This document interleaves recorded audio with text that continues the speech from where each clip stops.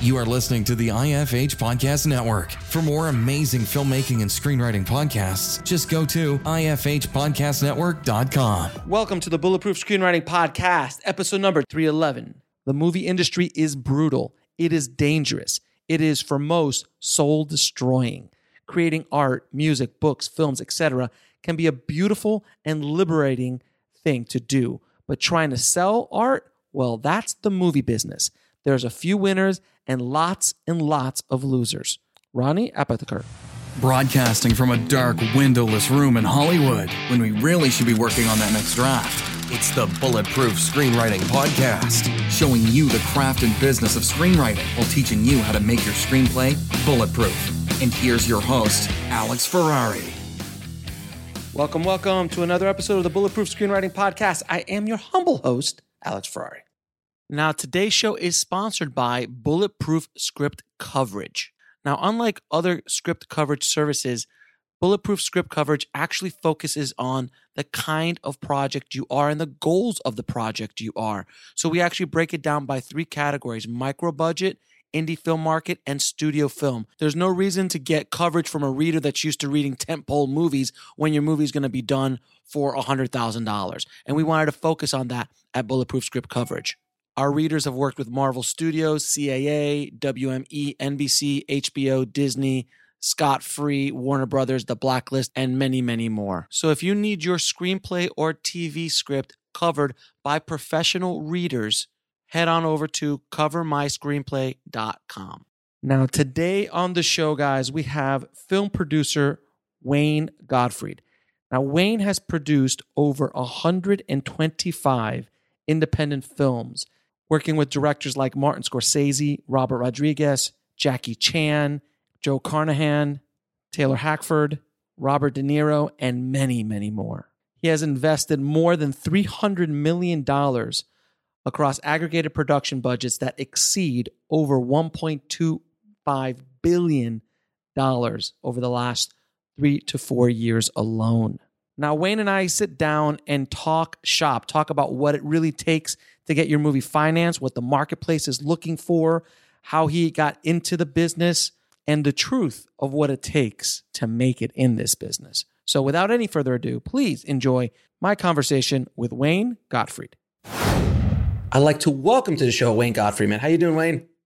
Alex, really good to be here. Thank you so much for having me. No, thank you so much for being on the show, man. I'm excited to get into the weeds with you about your very interesting career so far in the film industry. You're a young guy. We're of similar vintages, but you've done a lot for a guy of your age, and what you've done in the business is pretty extraordinary. So, but before we go into all of that, how did you get into this ridiculous business? Oh, wow. Well, you say I'm a young guy, but yeah, I can't even remember that. So no, I was fortunate enough to start as a runner. So I began really my whole career at a post company in the UK called Goldcrest, one of the post houses in the UK. And, I started one day by knocking on the door, putting my CV in, needing a job in London, and trying to really figure out what the whole concept of movie making was all about. And I actually was a bit of a DJ back then, so I was very interested in sound and the behind the scenes of finishing movies, and began being a post runner at Goldcrest in London. And from there learned about the business of making films. And I had fantastic teachers in John Quested, Tony Murphy, Stephen Johnson, who were these old school indie film guys who were expert teachers of showing how to take a movie, take it to a market like Cannes, package it up, and sell it to a bunch of buyers and actually monetize what a movie is. And this was a whole new world for me as a young kid, because we just movies, you go and buy them, you didn't think about how they got there in the first place. And this was a whole new kind of education. And so that's how it all began, really as a runner, right from the bottom up. Now, so the concept of like packaging a film and making money with a film is so I mean, look, the film business is the only business in the world where you could spend $100 million on a product and it's worthless. I mean, it's the only, like you spend $100 million on a building, you got a building. You would think, and also a lot of kind of thought and market research and care and probably pre-selling goes into identifying whether you should spend $100 million on that building in the first place, right? As opposed to maybe developing it in a little silo with a few of your mates, thinking this is a great idea. But no, I think there's different ends of the film spectrum. The $100 million blockbusters are immense businesses in their own right, and I unfortunately am not in that arena. I've never been in that arena. It's an amazing arena. They make amazing movies, but I'm in the other end of the arena, the indie film end. But whether it's 100 million or $1 million, it's still a significant amount of money that you are, I don't want to say gambling, but you are rolling the dice on really, putting together these businesses and establishing whether or not can you find an audience. And that's a very interesting proposition. And, I think as a producer, you're ultimately creating businesses. Every film is their own business. Right, exactly. Because, you could spend $1 million on a movie, but it's like you need, when you build a cookie, you bake a cookie on the smallest spectrum, you make a package of cookies. You need to find customer base for that cookie. And generally, most human beings on the planet will enjoy that cookie because cookies are cookies. It's sugar, it's flour, it's milk, and all that kind of stuff. With a film, it's so more complex. And now in today's world is even more complex because, and as I'm sure you know, from the moments when you started off to today, there's a few more movies in the marketplace now. So it's been diluted with a lot of, for lack of a better word, crap, from a lot of things that might need to be there, might not need to be there. But even if they're all amazing films, it's still a tremendous amount of content that you're fighting for attention. So how do you kind of break through with some of your projects? Just to that point, I think the other thing to think about is you're not just competing against the new round of movies. You're competing with every movie that's ever been made ever. So Jaws, Star Wars. Right. It's all available at a click of a button now for free or very affordably with the streaming subscription model. So suddenly this incredible shift in consumption that's occurred over the last few years with the plethora of movies that are available, the catalog as well as the new content, it is incredibly competitive. But that's a great opportunity as well, because whereas the barrier to entry was, quite high to make a movie and actually get distribution and get your product out there. And in some respects now, the availability of resources and technology and reduction in cost of making movies has enabled really independent filmmakers to really be able to tell a story and find an audience and find a home, which wasn't so easy 5-10 years ago. But again, the key question is, how do you identify what story is the right story to make, and how do you stand out in the crowd? I guess that's a key question. And unfortunately, I don't have the exact answer. If I did, I would be making a lot more of those movies. But that's the thing. There's no real formula. Like a cookie. Yeah, a cookie's a recipe. It's not hard, and it's been done a million times. It's now just about maybe some nuances in marketing and packaging and things like that. Maybe some new ingredients and things. But movies, every movie is a new beast, a new thing. I look at it as Alex, like the three pillars of every movie. You need three pillars. Well, you don't need three. You need two. Story is the star. I don't really care how much you're spending on it, who's in it. If your story is golden, you have a chance. But it's a bit wobbly. You've only got one pillar. So you need another pillar. And that will be maybe capital, money, investment, budget. So if you had a load of money and a really good story, but no one in it, you've got a shot. You get that third pillar in, which is your talent, your recognizable names, your quality director, whether they're new or old. You've got a solid foundation of building the bricks of that house. Three pillars, a foundation of a great chance of making a successful movie. We'll be right back after a word from our sponsor. And now back to the show. Now, You move one of the pillars or two of the pillars, you had a load of money and no story and no talent, you can make it. It's a bit wobbly, but you might get it made. Similarly, you could have the best actors in the world, no story, no money. It can be challenging. So it's all about finding the right dynamic and the right, the balance of story, talent, and capital. Right. And well, let me ask you. So I get asked constantly by filmmakers about how do you get money for your movies? How do you raise financing for your films? And I always tell them a very similar thing to what you say is like, it all depends. And there's also the genre involved here. So there's that other pillar, which is genre, because if you have all of those things and it's a drama, it's a much tougher sell to sell it internationally. It depends on this talent, of course. That's the thing with all of this stuff. It's all variable.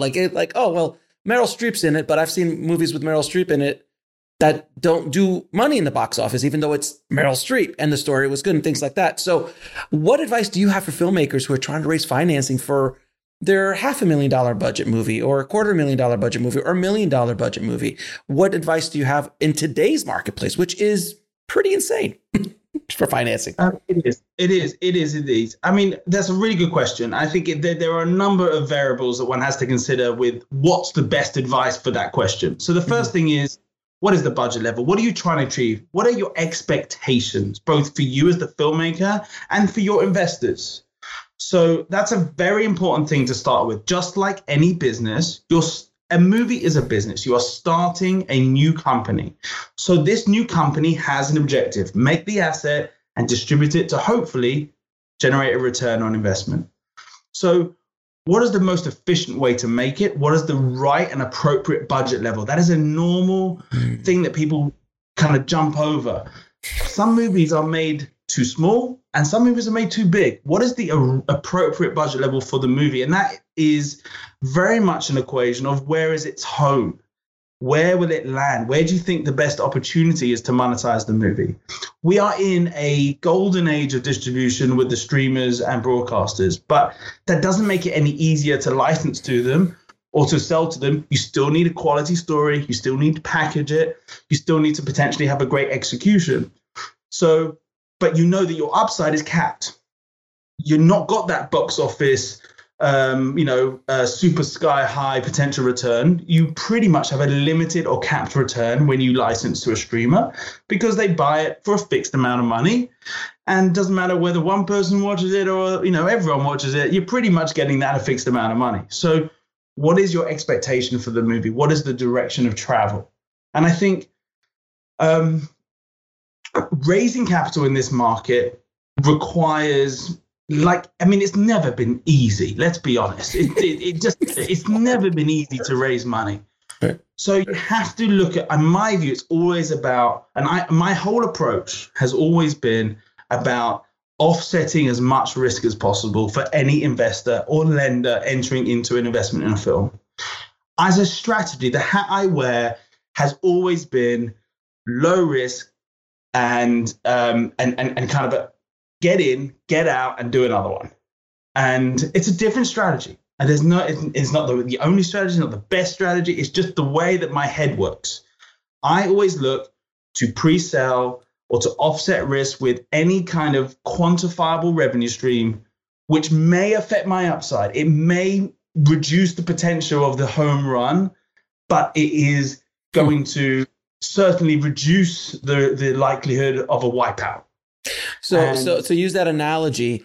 I love the home run analogy because so many filmmakers go up to bat and they're always expecting the home run. They're always expecting the box office hit. But what's not sexy is the bunt, the single, the base hit, stealing a base, pushing another man to base. At the end of the day, you have runs coming in. Is it as sexy as a grand slam? Is it as sexy as a grand slam with everybody on base? No. I'm people buying T-shirts with my name on it, and maybe they want my autograph after the game. And I'm not really into baseball, so I can't really play the analogy as well as someone else could. If it was football, soccer, I'd be all over. Right. You're absolutely right. I'm the guy who's just going to get on first base every time, but every time. And as opposed to 1 in 20, I get a home run, which will be great in that 20th. But the 19 before have been hell.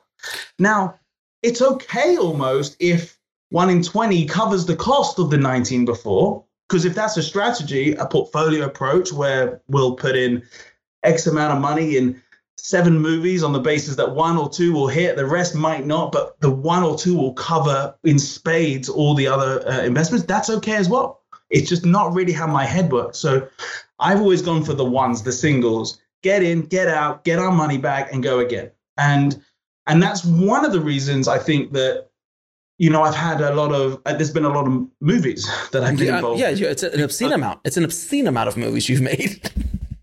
Because I don't have that kind of, that emotional attachment to these movies. While I'm in them, they're still my babies. Don't get me wrong. I love them. But they're not about, nurturing this little child to fruition forever and then living with it and never letting it leave the house and, staying till they're a teenager and thinking, gosh, is it ever going to leave? I'm kind of like, get out the house, go, move on, want another one. No, I completely understand.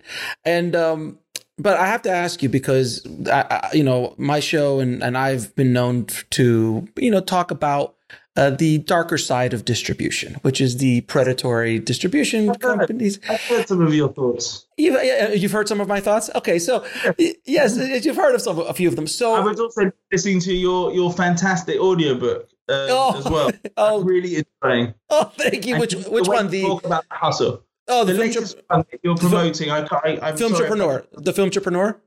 Yes, Filmtrepreneur. Oh, yes. It's terrific. Thank you so much. I appreciate that.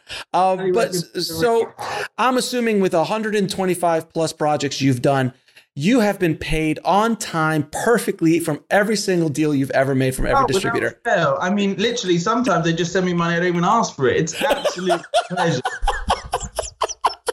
It's a pleasure. So if anyone listening, there's a lot of sarcasm right now running in the room.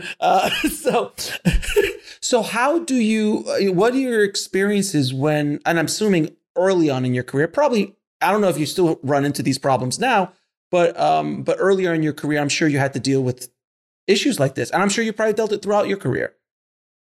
Yeah, and it's not an issue that is, isolated to any one individual. It's just the way the industry works. As you've said, and I hear you talk about it, we live in a very opaque industry with studio accounting. I know you use that reference. Hollywood accounting. Yeah. Hollywood accounting. We'll talk about it soon, hopefully. But one of the kind of drivers of starting Purely, my latest company, was because of my frustration with the lack of transparency and the opaque reporting and the kind of, just the we're dealing with millions of dollars of assets, as you talked about at the beginning, high risk ventures that require millions of dollars of investment. You spend years developing and making projects, living with them every minute of the day, and then you hand them over to a distributor and you don't hear anything for months, if not years. And then you get a one-page statement that's your report that says nothing with like a few lines that has no detail. And you're thinking, I spent 8 years of my life making this thing and this is what I get? Yeah, exactly. And it doesn't make sense. Nothing makes sense. And it drives you mad. And so, yes, I have a little bee in my bonnet about the quality of reporting. Now, that doesn't mean there aren't some fantastic distributors who are honest and respectable and communicate. Yes. And there are. And I've worked with a lot of them, and they are fantastic. And, I always try and gravitate to those sorts of individuals in all walks of business life, because people that communicate well in good, bad, or indifferent tend to be good people to work with. Even if it's bad news, you're hearing about it. It's a difficult thing. And I appreciate as well that if you're juggling a lot of distributions and lots of different films and reporting that comes from all these different sources are not instantaneous. So getting transparent reporting, not even just distributor, but from the various retailers or sources of distribution are all very bitty, complicated, different formats, blah, blah, blah, blah, blah. It's hard. We'll be right back after a word from our sponsor. And now back to the show. It's complicated. So I acknowledge that, but there has to be a better way. And likewise, as creators, as participants within a movie, whether you're, an actor, writer, director, costume, if you have a participation movie, you should have in my view anyway, a regular and transparent view on how that asset is performing. And you find out things so late, Alex, that you can't do anything to change the life cycle of that asset. What's the point of getting a report 9 months after the release to be told it didn't quite work in this way because the marketing wasn't very good? If you knew about it in real time, you might be able to do something about it. Hell, you might not. Real time, just within 30 days. Within 30 days, it would be nice. So Purely actually was, one of the things that Purely my company, Purely Capital, was, really came out of this idea that we deserve better transparency. We deserve a system where you can see how your assets and be less opaque and more open and be more inclusive with all the beneficiaries around an asset within reason, of course. Right, exactly. And so within Purely, Alex, so explain what Purely Capital is and what it's doing and how it's kind of changing the game a little bit for distributor for filmmakers. Well, one of the challenges in this changing face of consumption is we are licensing content increasingly to streaming platforms. And you may or may not be familiar, or your listeners may or may not be familiar, that actually when you license to the likes of Netflix, Amazon, Disney, Sky in the UK, Viacom, Comcast, all of these guys, they pay you a license fee, but typically over 2 to 5 years. So you can end up with quarterly payments, contracted payments that take quite a long time to get paid. And that is killer. If you've gone and raised that $500,000, $2 million to make that indie film, you've slogged to do that. You know how hard it is to raise that money, but you've achieved that goal. You've made that film. You've then done the holy thing of selling it, licensing it to Netflix, Amazon, Disney, whatever. You're winning. And then you decide, and here you got to wait 36 months to get paid. It's like, oh, this is hard work. So Purely was designed to basically completely accelerate that. So we basically give you the money today, and we wait the 36 months for Netflix, Amazon, Disney to pay. So we crystallize that contracted income as soon as you've contracted with that SVOD platform or broadcaster, and we accelerate the money to your bank account today. So you can refinance your investors, you can go and make your next movie. If you're a distributor, you can go and buy more assets. So to basically keep those businesses, keep these people moving so they don't have to keep waiting for long dated contracted revenues. And that's what Purely is all about.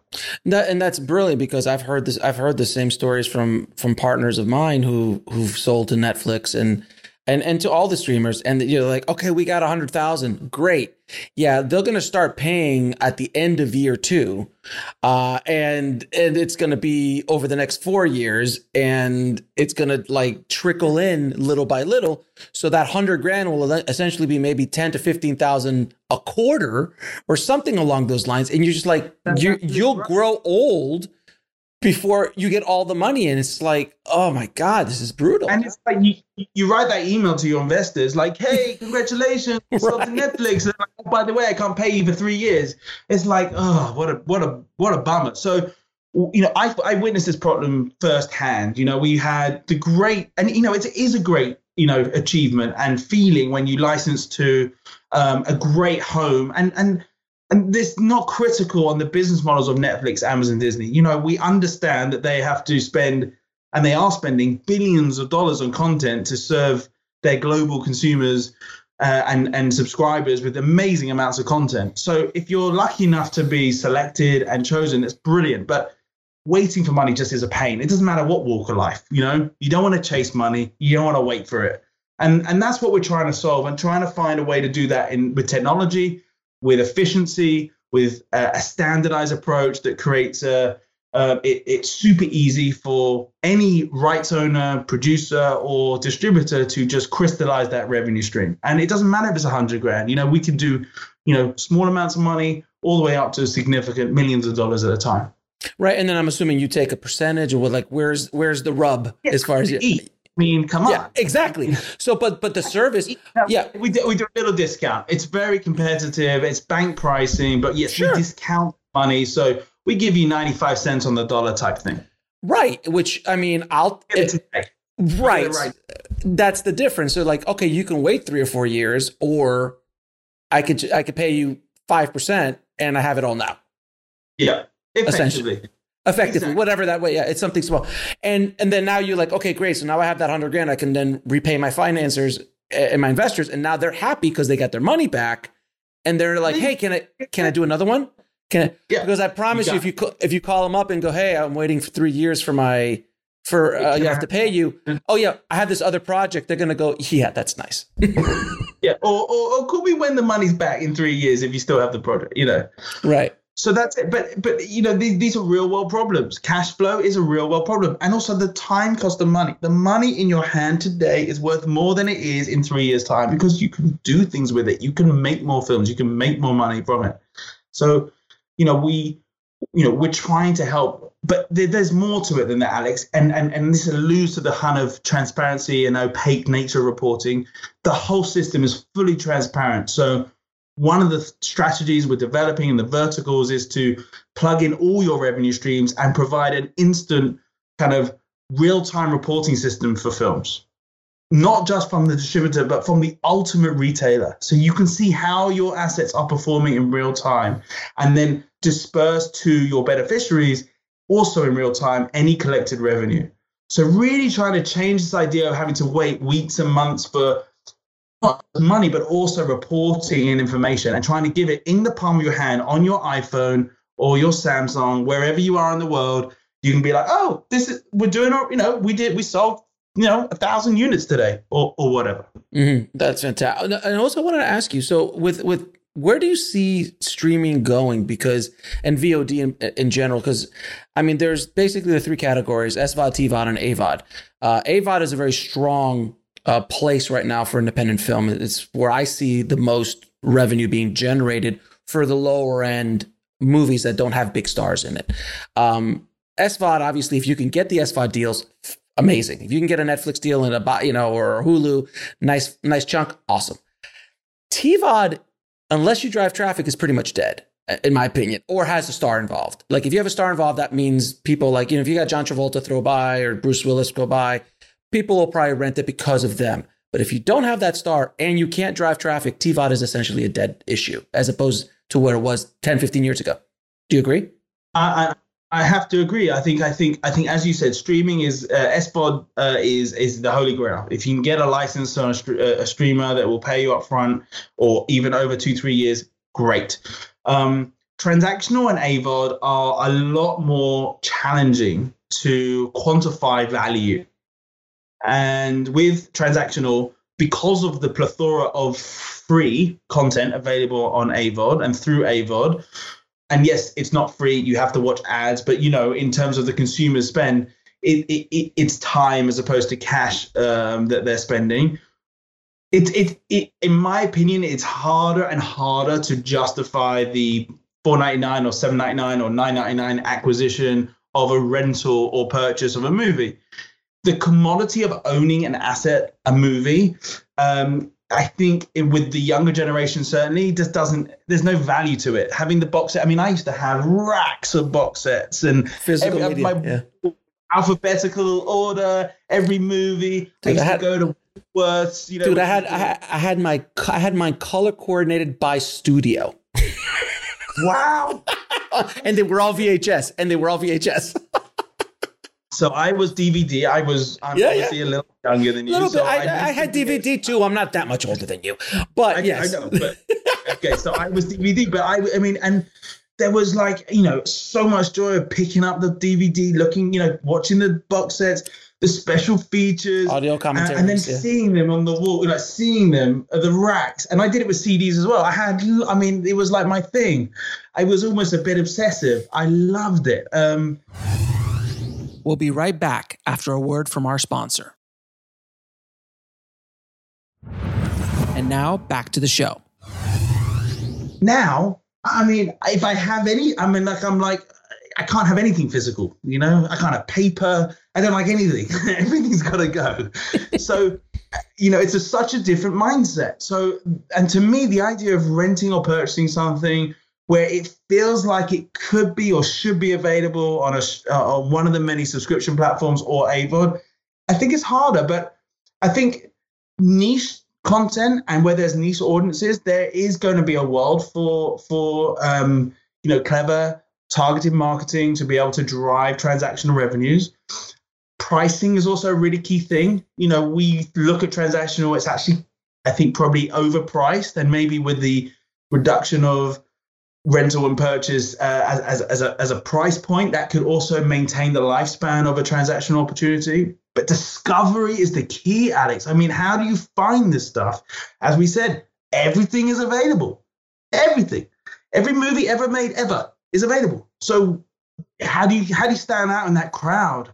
And marketing, discovery, influencers, being able to, market or identify your audience and communicate with them, that's going to be critical. Yeah. And as filmmakers, I think you've been reading my book. It's about finding that niche yes. audience, creating product for that niche, creating ancillary revenue streams from that movie, all these other things that you can do. I think that is the future for indie filmmakers. It made me feel like a musician when you were talking like that, and when you talk about it in the book, it made me feel like, how does an indie artist build a career as a musician in this world? I don't think it's too different to an indie filmmaker. You need to build that fan base, that audience that can travel with you and grow with you. And just like a great indie artist can have a fantastic life and career, putting some music out, going gigging, selling some merch, doing some live appearances, and have a lovely and a pretty good life as long as they build enough momentum. An indie filmmaker can do exactly the same thing. Mm-hmm. Yeah, exactly. And then look at the brands that we follow. Edgar Wright or Scorsese or Spielberg. Now, mind you, most of those names I just mentioned were built in a different times, and they were basically marketed for free by the studios. So they were able to build their brands off the back of the studios. But there's a lot of independent filmmakers coming up now who, and again, you don't need millions. You just need a core group that love what you do, and you make products that for a certain price, sell it to them, give them access to those films, and you could do it again and again. I've had people like that on my show who've done like 20 movies in the range of from $5,000 movies to $150,000 movies, even sometimes up to $500,000, and they have the same audience following them, and they just keep going, and they've built their careers like that. That is the future, but that's work. And a lot of independent filmmakers want to live in the dream world where Spielberg and Scorsese came up in, and that's not the real world anymore, man. It's not. Yeah, you say that, but then you can go and make a really good little indie film and end up with a Marvel movie. So yes, you can get plucked out of this little indie pond and put into the sea. It's very but that's the lottery ticket. That's the lottery ticket. That is 100%. It's not. You're talking about 1 in a million, 1 in 2 million filmmakers get that opportunity. And I always talk about the 90s, and the basically independent film as we know it today started in the 90s. There was independent films in the 60s, 70s, 80s, of course, but 90s is what we as a society really kind of grasp independent filmmakers. Started with the Sundance movement. So with the Richard Linkleters and the Robert Rodriguez's and the Kevin Smiths and all those kind of guys. And I've had the pleasure of speaking to some of these guys, and I talk to them now and I go, so Slacker, would it pop today? Would Brothers McMullen pop today? And when I talked to Ed was like, yeah, probably not. It was a time, right place, right time, right movie. 100%. And I think that's that's the luck, right? Oh yeah, but right place, right time, right product. Same in all walks of life, in any business, in any environment, in any industry. It's about right time, right place, right opportunity, right person, right hustle. My first job, going back to it, I was late one day. Something happened because I was stayed late at the office. I worked for this chap called Nick Quested, a fantastic filmmaker in New York, and I was in New York. I'd never been in New York before. I didn't know anyone, so I'm in the office late on my own. And then the phone rings. They got a music video. No one's around. I'm helping write this thing. It pops. Is that luck? Is that hustle? Is that the right timing? Is that because I didn't know anyone in the city, so I ended up being in this? What are all the variables that had to happen for that to happen? And you go back and think in all aspects of anything that was positive. Ultimately, it goes back to that. Story's the star. Start with a great story. You got everything going for you. It's never easy. Every movie, doesn't matter what the budget is, how lucky you are to get the right actor, director, it's hard. There are problems on everyone. And you just got to navigate your way through and conduct all the different components. I mean, this is what I see myself as a producer, a conductor. Mm-hmm. You're conducting all the various moving pieces in this orchestra of a film to try and be hopefully playing the same song in harmony. Yeah, and it's not easy at all. No, being a producer, and being a producer at the indie level has its own set of issues and challenges. When you're working on a $50,000 movie, which a lot of people are like, how can you make a movie for $50,000? I'm like, I made a movie for $5,000 and sold it to Hulu. So it's possible. But I mean, that's amazing. That's amazing.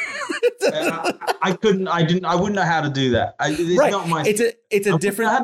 It's a different skill set, no question. Now you throw me in a $200 million project, I'd be like, I probably need some help here, guys. This is not the world. This is a whole other conversation. You have a lot more money, but that also could mean a lot more problems. No, and also that's just a different mentality, a different way. It's a different kind of organization. The politics involved, how to work with people. It's a whole other conversation. But depending on what kind of projects you're working on, creates different the budget levels create different kind of challenges. So you were talking about being an orchestra. You've worked with some pretty remarkable filmmakers over your career, like Martin Scorsese, Rob Reiner, Werner Herzog, Taylor Hackford. How do you conduct Scorsese or Herzog? How do you? I'm not saying you're telling them what to do or anything, but how do you kind of work within that kind of? I mean, these guys, when they walk in a room, their entire catalog walks in the room with them. And I mean, you mentioned some of the greatest filmmakers that, have ever existed. And filmmaking is a collaboration. Right. And when you're working with incredible talent, I'm never the one to put my hand up and say, this is how you do it. Right. Especially when I have no clue. I'm not a director. I don't have that skill set. I made a couple of short films. They weren't very good. And I realized quickly that wasn't my skill set. I love the concept of storytelling. I love the ideas and the generation. I love throwing ideas in the pot. But you're not going to tell specialists and experts what they do. In the same way, I wouldn't tell a doctor what's wrong with me because he's the expert. But I went to WebMD. What are you talking about? Went to WebMD.com. I looked it up. Doc, I need this. Google Doc. So, no, and in my role as a producer, I'm typically coming in as a financier. So my role is really specific. I help get these films made. I help put them together. But I'm not the guy on the floor of production, over the shoulder of the director, giving him a nod like, what about that angle? Firstly, no one does that with some of the talent we're talking about, but it's just not who I am. I am the deal guy. I'm the guy that helps figure out how to put this together. How do you fit this square peg in the round hole with the amount of available resources we have or the challenges we have, and getting it in that hole and getting that hopefully nice and cohesive flowing relationship between all the parties. So the relationship I had with some of these directors is honestly, in some cases, very hands-off, very polite, and wishing them very well. And in some of the ones, it has been a bit more intimate. It does depend very much on the relationship and the challenges and the compromises needing to be made by production. We'll be right back after a word from our sponsor. And now back to the show. Because the relationship, I believe, between producer and director is that collaborative. You have to share a shared vision, but sometimes you have different forces. The producer is dealing with strains of capital, money, investors, shareholders, distributors, that kind of thing. And the director is pushing for his vision, that creative force. And sometimes, even where the best one in the world, they're not always aligned. To say the least. They're not always aligned. So it's about, how do you navigate that workplace? How do you navigate that political, its egos, personalities, and also knowing when to shut up and be like, this isn't the time, the place. And I'm not the guy to say anything here, because it's not going to make anything better. Right. And try and fix problems. And, producing is problem solving. Producing is finding the problem and identifying it, hopefully early, and solving it before it's even a problem for someone else. That's a great definition of what a producer does, because producing is such a kind of nebulous thing. You're like, because anyone can call themselves a producer. You don't have to go to 7 years of school to have PGA at the end of your at the end of your name as a producer or something like that, to you're a producer. Anybody, and trust me, I live in LA, so everybody's a producer here, and everybody walks up and they give you a business card. And I'm like, hey, I'm a producer. I have various projects in multiple stages of development. Of course you do, and all this kind of stuff. And I'm guys, sure they're all wonderful. I'm sure they're all fantastic. And it goes, yeah, we've been talking to Marty about this thing. I'm like, I'm sure you have. What have you done before? What have you done before? What have you done before? I've done 2 shorts. I'm like, that seems like a solid business plan. But but that's just the business. Problem solving. And the first problem is, how do I get this in the hands of someone that could actually pay for it, be in it, direct it? That's the first problem, right? Problem number one is, how do you develop a project from scratch? How do you approach that problem? And because some movies I think you're a producer on, and then some of your executive producers on. So some more financiers, some more executive, which is where I'm more involved, as I say, in the financial arrangements and structuring and hopefully deal gathering side. Mm-hmm. But I have done a number of producing from scratch, like The Foreigner, my film with Jackie Chan, Martin Campbell, was a book that I optioned called The Chinaman by Stephen Leather, which I was given by my late father to read when I was a young boy who didn't read. Another thing that, great life lesson, read a lot. Read a lot, read everything, understand what people are making and why they're getting made. I mean, it's all there for you. Anyone who says to me, oh, I don't understand, I got this stuff, no one's liking it, and they don't read or look at why the things that are getting made and what were the things that made that happen. But so yes, I have developed a number of things from scratch. The Foreigner, if you remind me, The Foreigner is the one with who else was in it besides Jackie? Jackie Chan, Pierce Brosnan. I did see. That's what I thought. Yeah, I love that film. Loved it. I love that film. Yeah, Jackie was amazing. Jackie was amazing in that film. What is it? My good friend David Marconi, directed by Martin Campbell, who made 2 Bond movies. Yeah. Look, Jackie. So Jackie's a legend, man. Like, he's like a legend. Like, he's so legendary. How was it working with Jackie on set? Like, because you were a producer on that, so you were on set with that. I was PGA, whatever that means. Yeah, whatever that thing. Yeah, exactly. So how was it working with? I mean, a genius. He's a genius. He is the hardest working and just most unbelievable talent. And Martin Campbell, amazing! I love Martin. Unbelievable director, but he puts actors through their paces. He again, and he knows what he wants and how he wants it, and he doesn't stop until he gets it. And working with people like Jackie and Piers. It's just amazing to be around such incredible talent. And these guys have made movies for so many years. And when you look at action and the way that Jackie, architects a fight scene and creates that with the stunt crew and with the director, with the idea of the vision of the movie and how the action interrelates, it's incredible to see. And is he still it's doing inspiring? The energy is inspiring. It keeps you going. You look at when a 65-year-old, incredible talent is got the energy and is up and is glowing like that. It lifts everyone around you. Is he still doing his stunts? He is.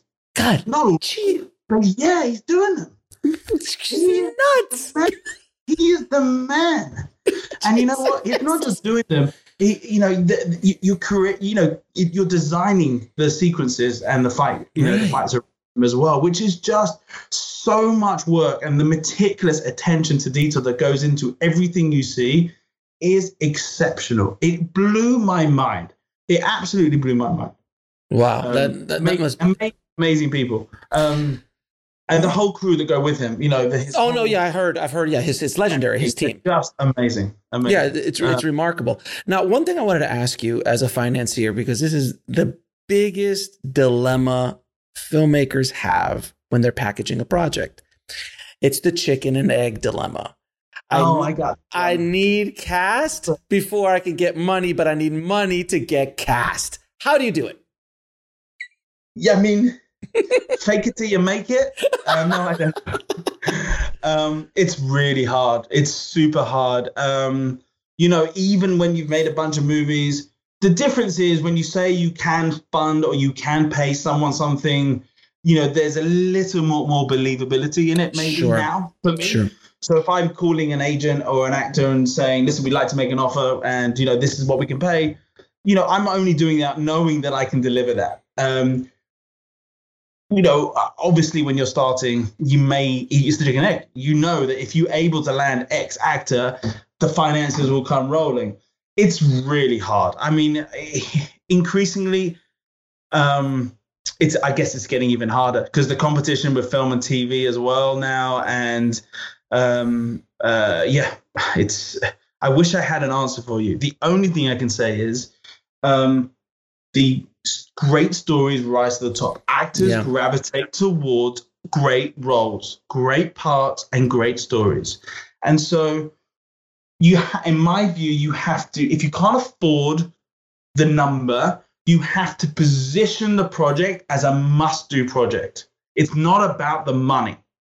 Now, that won't be music to the agent's ears, but for the actor who may be getting, a dozen opportunities a month or more, they want to do things that are going to move their career forward or move their value. Their value as an actor. But even just their interests. And so think about who you're going after and why this part, this role, this movie will mean something to them, because you can't just dangle the check that's going to make them pay attention. It's got to be centered around the part and the role. And I think dressing up offers with really personalized letters and visions from the director, because ultimately the director's vision is key when approaching talent. And so, really be creative about how you position your movie and the opportunity to the actor. Do a video of the director talking to the actor like he's in the room, pitching the role. Is he more likely to watch a 3-minute video or read your email and script? Maybe he might just he might watch the 3-minute video. I don't know. Maybe not. But it might stand out over the email. It might stand out over the whole script. So get them into the story. Get them looking at the part and fake it. The money's good. We got the money. It's coming. We got it. Now, there's so many, and I ran into this so much in my career, and I was this early on in my career. You probably were a little bit as well, is the delusional factor, where you are like that guy I was just making fun of. Like, I was like, oh yeah, I got this card. I'm a producer. And I'm talking to Marty. And like, there's this delusional factor. And there's a lot of this goes on. And some of it is very conscious. Like I'm just trying to boast myself up, fake it till you make it kind of scenarios. And then there's people who really truly are delusional, like completely delusional about like, I've had conversations. Yeah, we're pitching this to Tom Cruise. I'm like, are you crazy? Like that's Like, come on. like, are you? Why? Like, but that's the delusion. Like, oh, this is the part for him.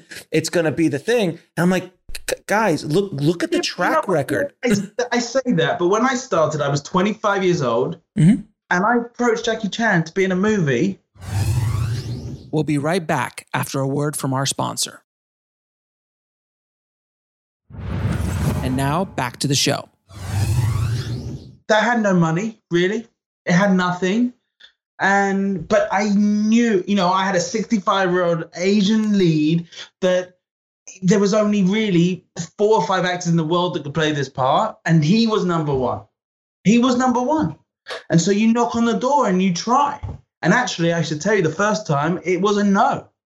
It took time and tenacity and hustle and staying with it, and also talking to Donnie Yen and Andy Lau and Chow Yun-fat and going through the process to eventually have all the right things in place to then end up closing the deal. How many years did that take? From first trying to attack, because we took a few years to write and adapt the book to the script, because I had no money, and I had an amazing writer in David Marconi who wrote Enemy of the State, Mission Impossible 2, a fantastic array of movies, and he wanted being paid, which is not unreasonable, but I had to kind of piecemeal it together. So that took a couple of years, but by the time we finally started the journey of packaging, I think it took about 3 years. From the moment you started to the moment you attached Jackie? From the moment I had a script I could go out with. Right. And then how long did it take you from beginning of the project to the very end when you're shooting? 7 years. 7 years. Okay. So I don't consider that delusional. You're going for it at that point, and then you actually are creating things that make that happen, as opposed to, here's a script, Tom Cruise. You should understand that I'm a genius and you need to work with me. That's the delusion. And I'm sure you've run into these guys. No, I mean, I'm probably one of these guys, right? Because at times, but it works, right? But no, you're right. And I think that, you remember earlier we were talking about what is the right, framework for this movie. It's the same as distribution. It's the same as talent. It's the same as amount of money you're raising. Don't raise $1 million movie and try and get Tom Hardy. I mean, it's never going to work.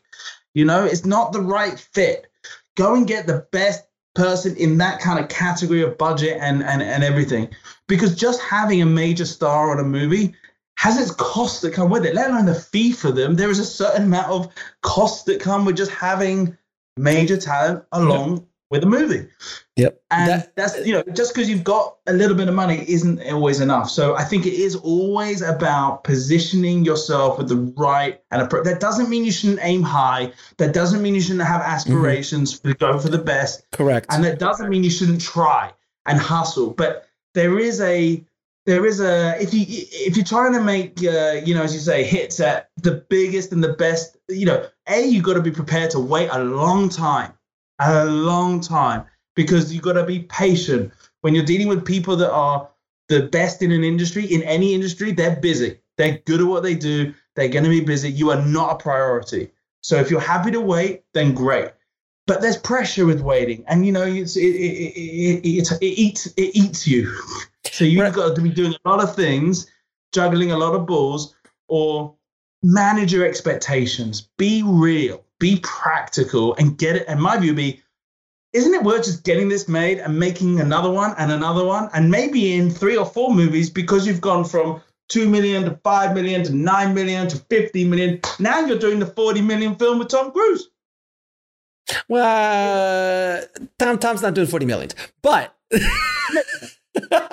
but he might come in and say hi. He might come in and say hi. Yeah, absolutely. Depends on who the director is, and you never know. I know, of course. No, of course.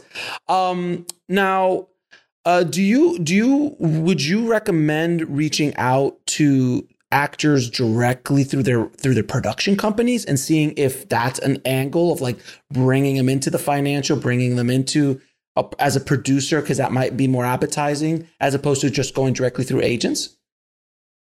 Absolutely. I would be trying every angle possible to try and position myself as a project that should be on the radar of the target actor, whether it be through their production entity, through their agent, through their management, through the guy that's the valet at the best restaurant they go to. If there is a route in, you got to try and navigate. That's the hustle, right, Alex? It's about getting in the door.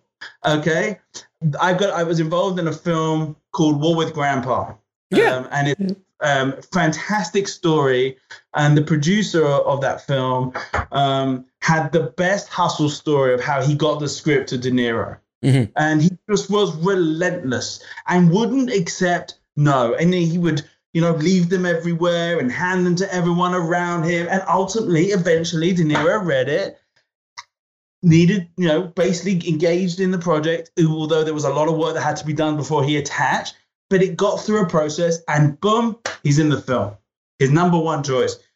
Was it easy? No. Did he hustle it? Yes. It was commendable. And I find that those stories are inspiring. They make me feel like great about life because you're like, yes, there is a way. You don't have to always have, buckets of cash and, be perfect. You can do it. And it isn't easy. But yes, of course. If you feel, but go in smart. Look at what the slate is. Look at what they gravitate towards. Don't go and send Jake Gyllenhaal's production company something that he would never gravitate towards, and they've never associated with. Do your homework, research, understand what these businesses and people are doing and making. And it's not always easy, but there is so much information available on the web. And there's so much access to information now that the more prepared you can be to go in to engage with anyone, director, producer, financier, do your homework.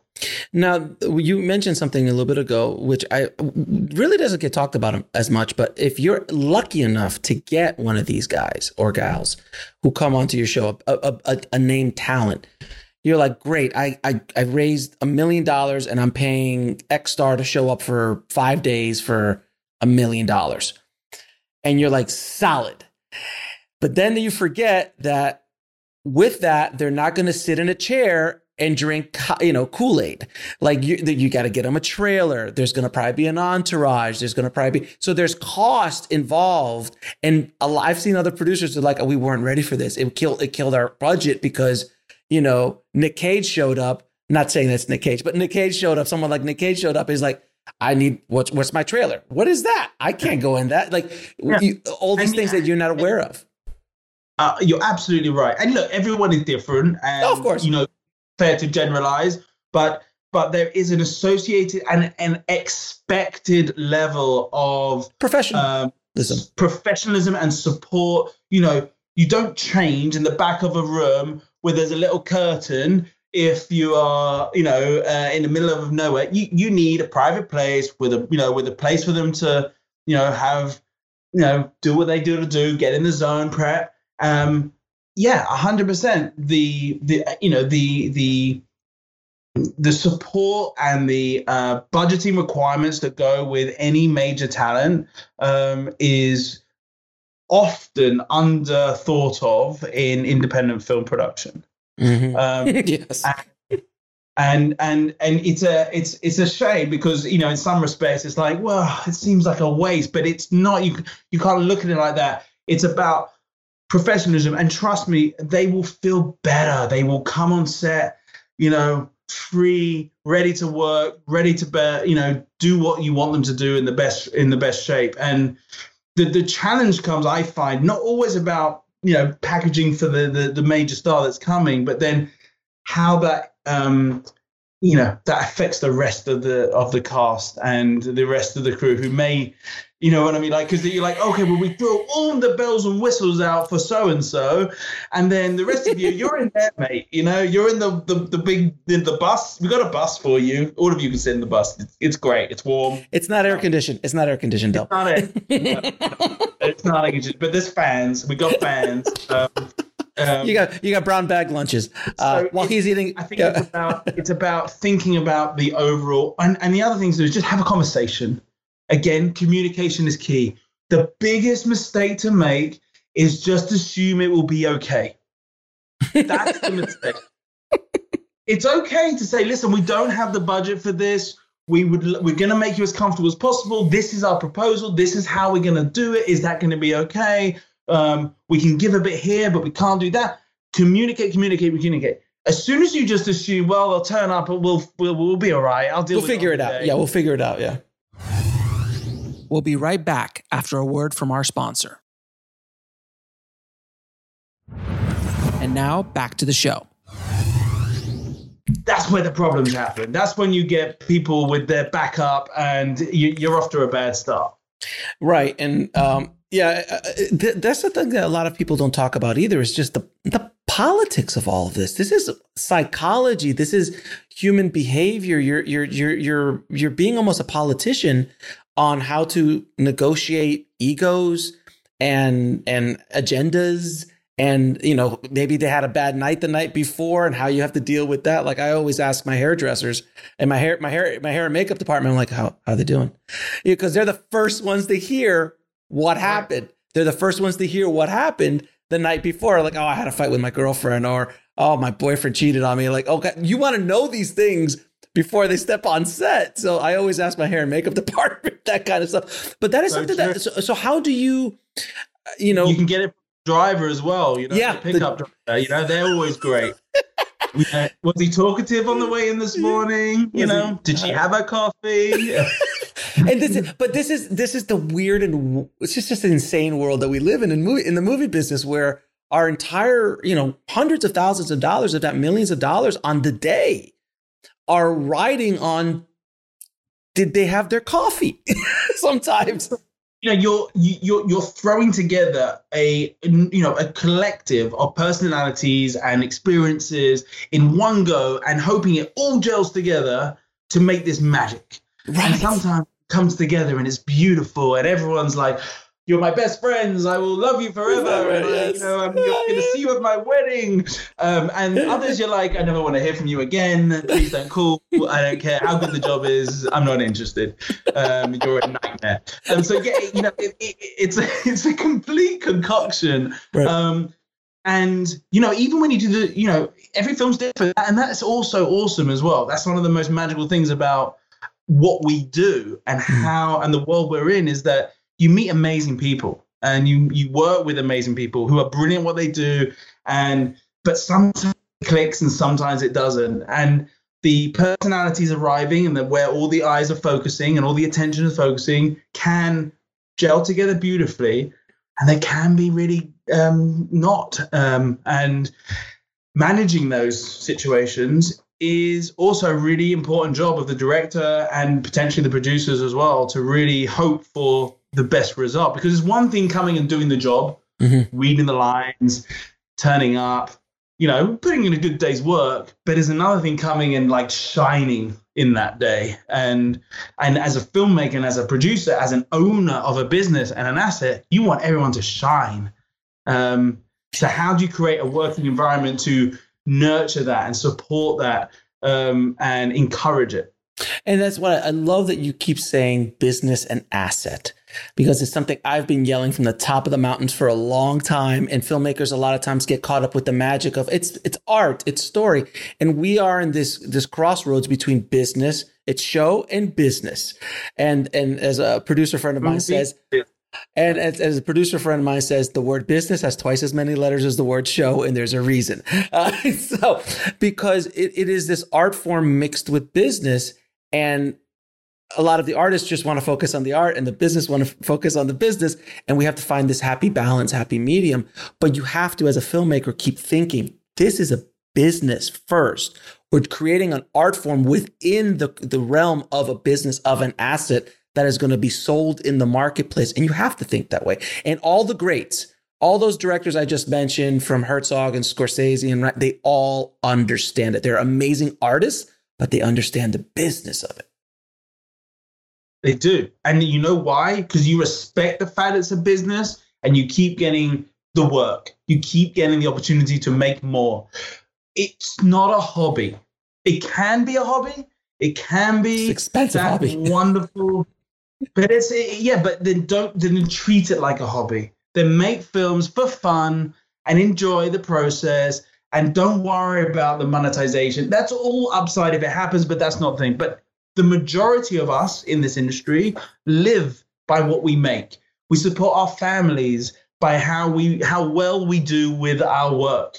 And therefore, in the same respect you'd have for a teacher turning up to teach your kids, or a doctor going to look at, your thing, or a mechanic fixing your car, we are making movies, we're making assets that hopefully will entertain wide audiences, and that's great. But the aim for me anyway is to make something for less than you get for when you sell it.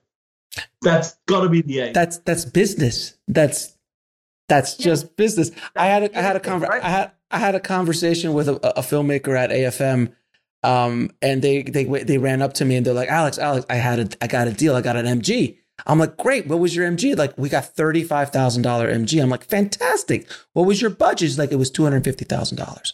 I'm like, okay. So what rights you're on the way? What rights did you sell? All of them. Okay. How long? 9 years. And they were ecstatic about it. They're like, we sold it. I'm like, but that's not, what business in the world does that make sense? Like, that's a hobby camp. That's a hobby, Alex, but that's the hobby camp. That's the hobby camp. And there's God. It's hard. It is hard. And what we're in is we're in a brutal industry. It costs a lot. The barrier to entry, although technology and cost of production are down, the barrier to entry is high. The competition is vast. And whilst there arguably has never been a better time to make a movie and get it exploited and distributed, because of the likes of AVOD, because of the direct distribution channels to an audience, which is amazing and a wonderful opportunity. It's super difficult. It's super hard. And, focus on story, building the best version of whatever that story is, then find the right director and talent that will enhance that project. That doesn't mean it has to be the megastar. It needs to be the right level, and then financing it appropriately to what that package looks like. Now, you did a movie called 47 Meters Down, which I remember when it came out, and it exploded. It was like a huge box office hit. And it, arguably, I'm a fan of Mandy Moore. I watched This Is Us. I love Mandy, but she's not a huge box office star. She's not bringing in tons of cash. But yet this movie exploded, and it was like on a $5 million budget or something like that, if I read correctly. Tell me the story behind that. That must have been amazing. So Mark Lane and James Harris came to me with the project. They had already shot a promo with Johannes, the director, that was a minute and a half visual effects promo of a shark, basically. Sure. And it was brilliant. And I guess this promo cost them 40 grand, 35 grand, 40 grand. And they had got this amazing visual effects house in the UK, in Bournemouth, that were new and hungry. And they put this together, and they went to Cannes or Berlin, and they pre-sold the movie by about 2.5 million straight away. And then off of a shark. The Weinsteins put it for $1 million off a promo and a script and a director. That's it. No talent at this stage. Right. And so they were looking to find a way to finance the film. And, as was the kind of focus of me, what I was doing back then, lending against these pre-sale distribution contracts, a UK tax credit, and then putting up some, if you like, gap or equity against the rest of the world felt like a smart play, given the amazing work that and Altitude were the film sales agent. They did a terrific job off this promo. And so we made a deal. We worked with them to finance the movie and produce the film, and they executed a terrific movie. And I would say that at the time, Bob Weinstein would feedback his notes, and everyone was looking good about a big theatrical release. And then we got to finishing the movie, and I remember we were in Cannes, We screened it for them privately, as we did to some of the buyers, and they turned around and said, no, we're not going to release it. It's going to go straight to DVD. And we were bummed. We thought we had a great movie. We obviously were, not relying, but really hopeful that the theatrical release would really give us the upside we all were counting on. And so we managed to negotiate a deal where we could buy back the rights from North America. And by the way, they were phenomenal at the time. Bob. We'll be right back after a word from our sponsor. And now back to the show. The notes he gave, they invested more money to do reshoots. We made a great move, but they just decided it wasn't going to get a release. So we managed to have a window of time to rebuy the movie by repaying their investment and their MG, and a little uplift, a significant uplift.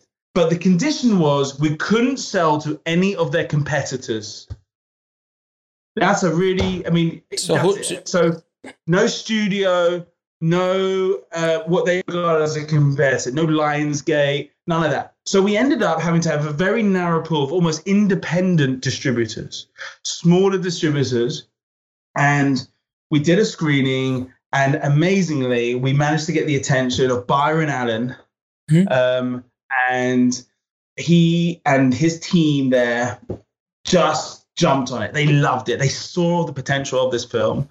And but the Weinsteins decided that they were always going to release the movie on a certain date. And we had till that date to buy it back. And the thing was dragging. We got to release day and the DVD dropped. It was in Target. It was in Walmart. It was everywhere. On the day we dropped the movie, we bought the movie back.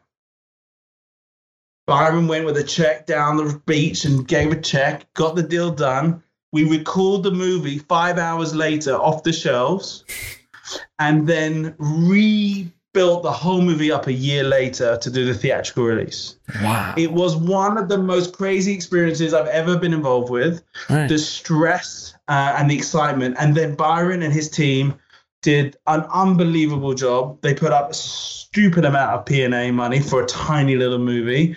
They went everywhere and he went nuts. And, you know, we also had the benefit in that year that This Is Us dropped. Mandy Moore suddenly, who was always a great actress, but suddenly became a star overnight, like within the year while we were messing around with all this stuff. And that helped us a lot. And, Claire Holt as well. I mean, we just had an amazing, amazing achievement. And Johannes did a phenomenal job, went on to make a sequel. It was just one of those amazing stories. But it came together really by the smart approach that the filmmakers took to make a 40 grand promo of a minute and a half of a shark that looked amazing, that just basically pitched this story and managed to pre-sell the movie off the back of it with no talent. That's insane. Significant pre-sales. Yeah. And actually it's an amazing opportunity that if you have, you know, the right kind of genre and the right kind of movie, it can be a fantastic strategy to raise 5 million, 7 million for a movie off the back of a killer promo, a killer trailer. And actually, so that small seed investment to really create a sizzle to then go and sell it in the market can be a fantastic solution. But an amazing story. That's like a lottery ticket. It was when we had to call people that legitimately bought the DVD in Target and tell them they had to send it back to us. How did it really? Because we recalled every DVD because it was, and it wasn't called 47 Meters Down. It was called Into the Deep. They called it. Okay. And so we had to recall every DVD. We were getting piracy things going everywhere. We had to recall all that. We had a year with all of this story. It was amazing. But, you know, what an amazing story. What an amazing, that does not happen. There's nothing like that happens. And someone sent me, I don't even know if I've got one here. I'd love to, I don't know where I've got it, but literally you go into a Target, you could have bought it off the shelf legitimately in the morning. By the afternoon, it was gone. year later, you can see it at the cinema. It was fun. That's amazing. Now I want to ask you a few. I'm going to ask you a few questions I ask all my guests. What advice would you give a filmmaker trying to break into the business today? Don't do it. Go and do something. Be an accountant. Be an accountant. Go bake a cookie. I'm drummed on this a lot today, but story's the star. Focus on story.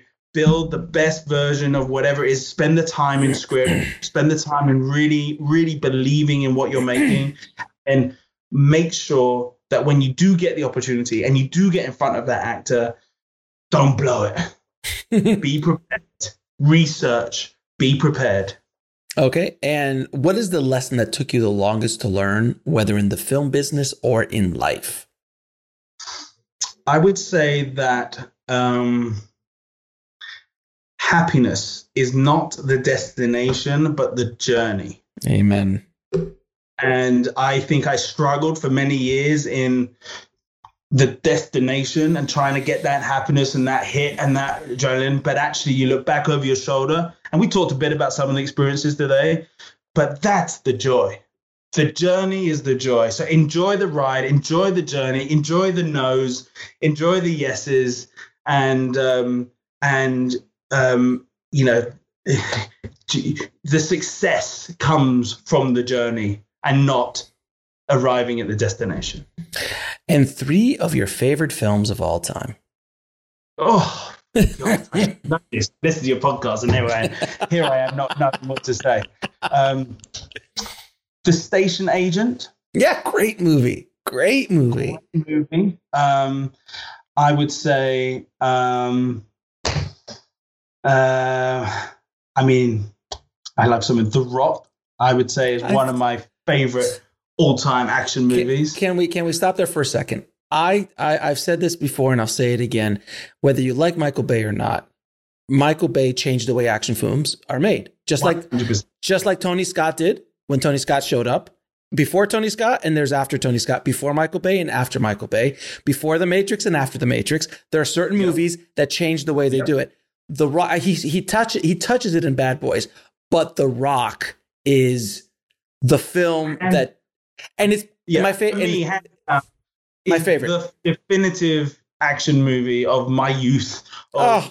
Made me love action movies the way I love them. And it's a solid story, and it's amazing action, and the lines, and just the relationship. It's Sean Connery. It's amazing.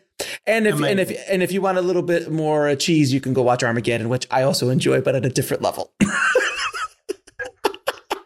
All right, and your third one.